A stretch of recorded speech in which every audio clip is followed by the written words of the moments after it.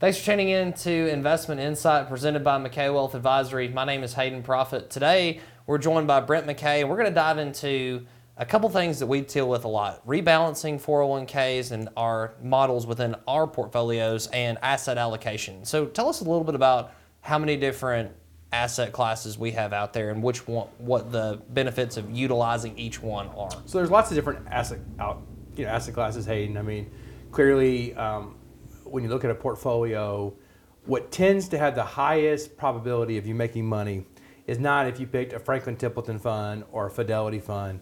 It's what asset class do you purchase? So obviously the big one, a lot of people look at the Dow, which is usually large companies, or the S&P 500, which is large companies. So within our models, that tends to be large U.S. companies, tend to be the base for most models. One of the big things when you're looking at portfolios is you want to build the right blend. So if you have somebody comes in, the first thing we look at is really their age and their situation. Hey, if you win the lottery tomorrow and you have a couple $100 million, you even though you're younger, you don't need to take as much risk because you'd be living off that money. I'm assuming you're not coming to work the next day. You might be. Just show up quietly. Yeah, I mean, it'd be good to manage money, but those are the first things. So you really start with what is the goal in mind. If your goal is a lower risk, lower volatility portfolio, we're probably going to start with a bond fund because bonds, because they have a fixed interest rate and they've got a duration, you have less risk, you have a little bit less volatility typically or historically, or maybe some CDs. So those are some asset classes in a portfolio. So we'll start with the end in mind, where you want to accomplish first, and then from there we'll build a portfolio. So large cap U.S. companies tend to be less volatile than smaller companies. But smaller companies are the ones that come up with the cures for the cancers, the cures for obesity, the cures for many different things that are going on. So they have more risk, but they also have a higher rate of return. Yeah, and so with those different risk levels, is it different to have a portfolio for our parents versus us? Would we be, our parents are a little bit older than us, obviously, sure, but will we pick a portfolio for them that's not as risky? Yeah, so typically, if your parents come in and say, hey, my 100% goal is not to retire, but is to make sure that Hayden Proffitt and Liz Proffitt have as much money as possible. So if that's one of your goals, you might have more risk to try to grow the money with inflation. But generally speaking, most people come in and their goal is to have a safe income and leave some inheritance for their kids.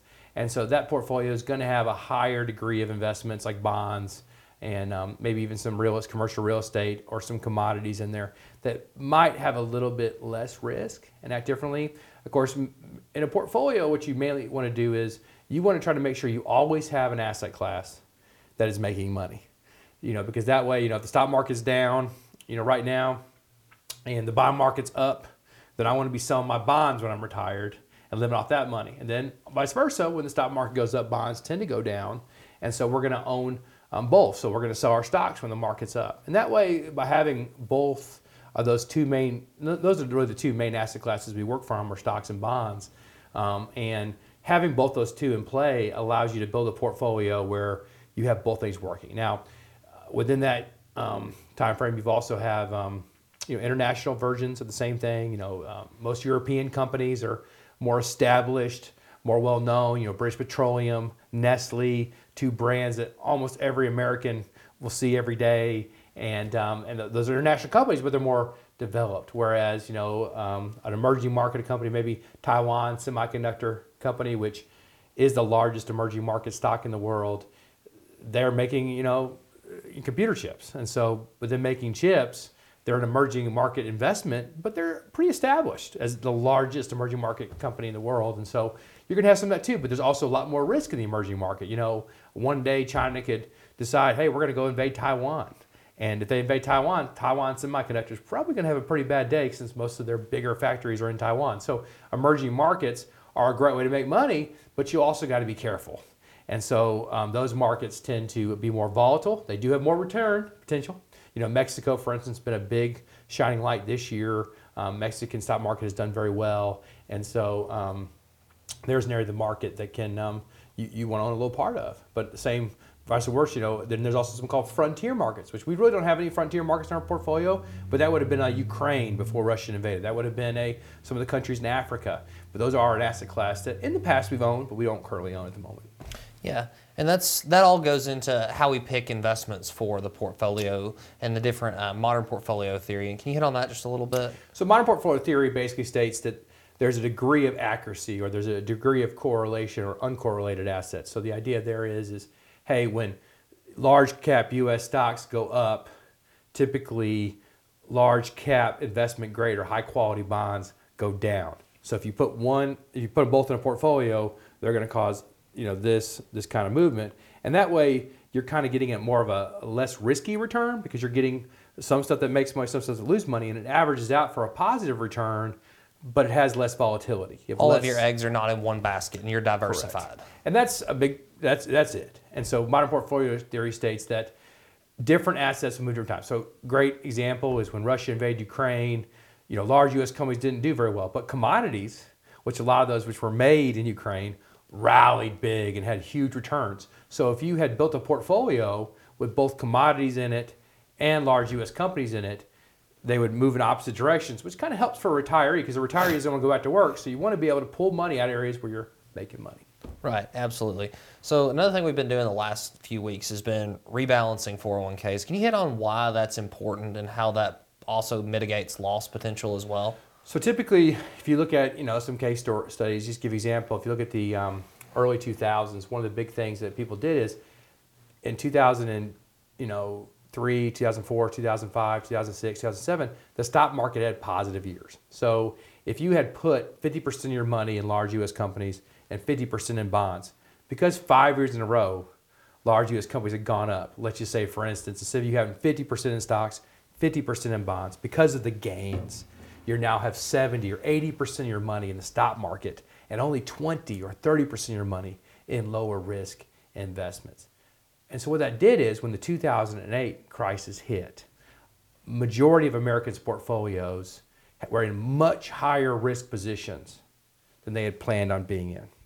If they had methodically gone back to their targets, gone back to modern portfolio theory, and gone back to a lower risk portfolio as they made money, when the 2008 event occurred, they would not have lost as much money.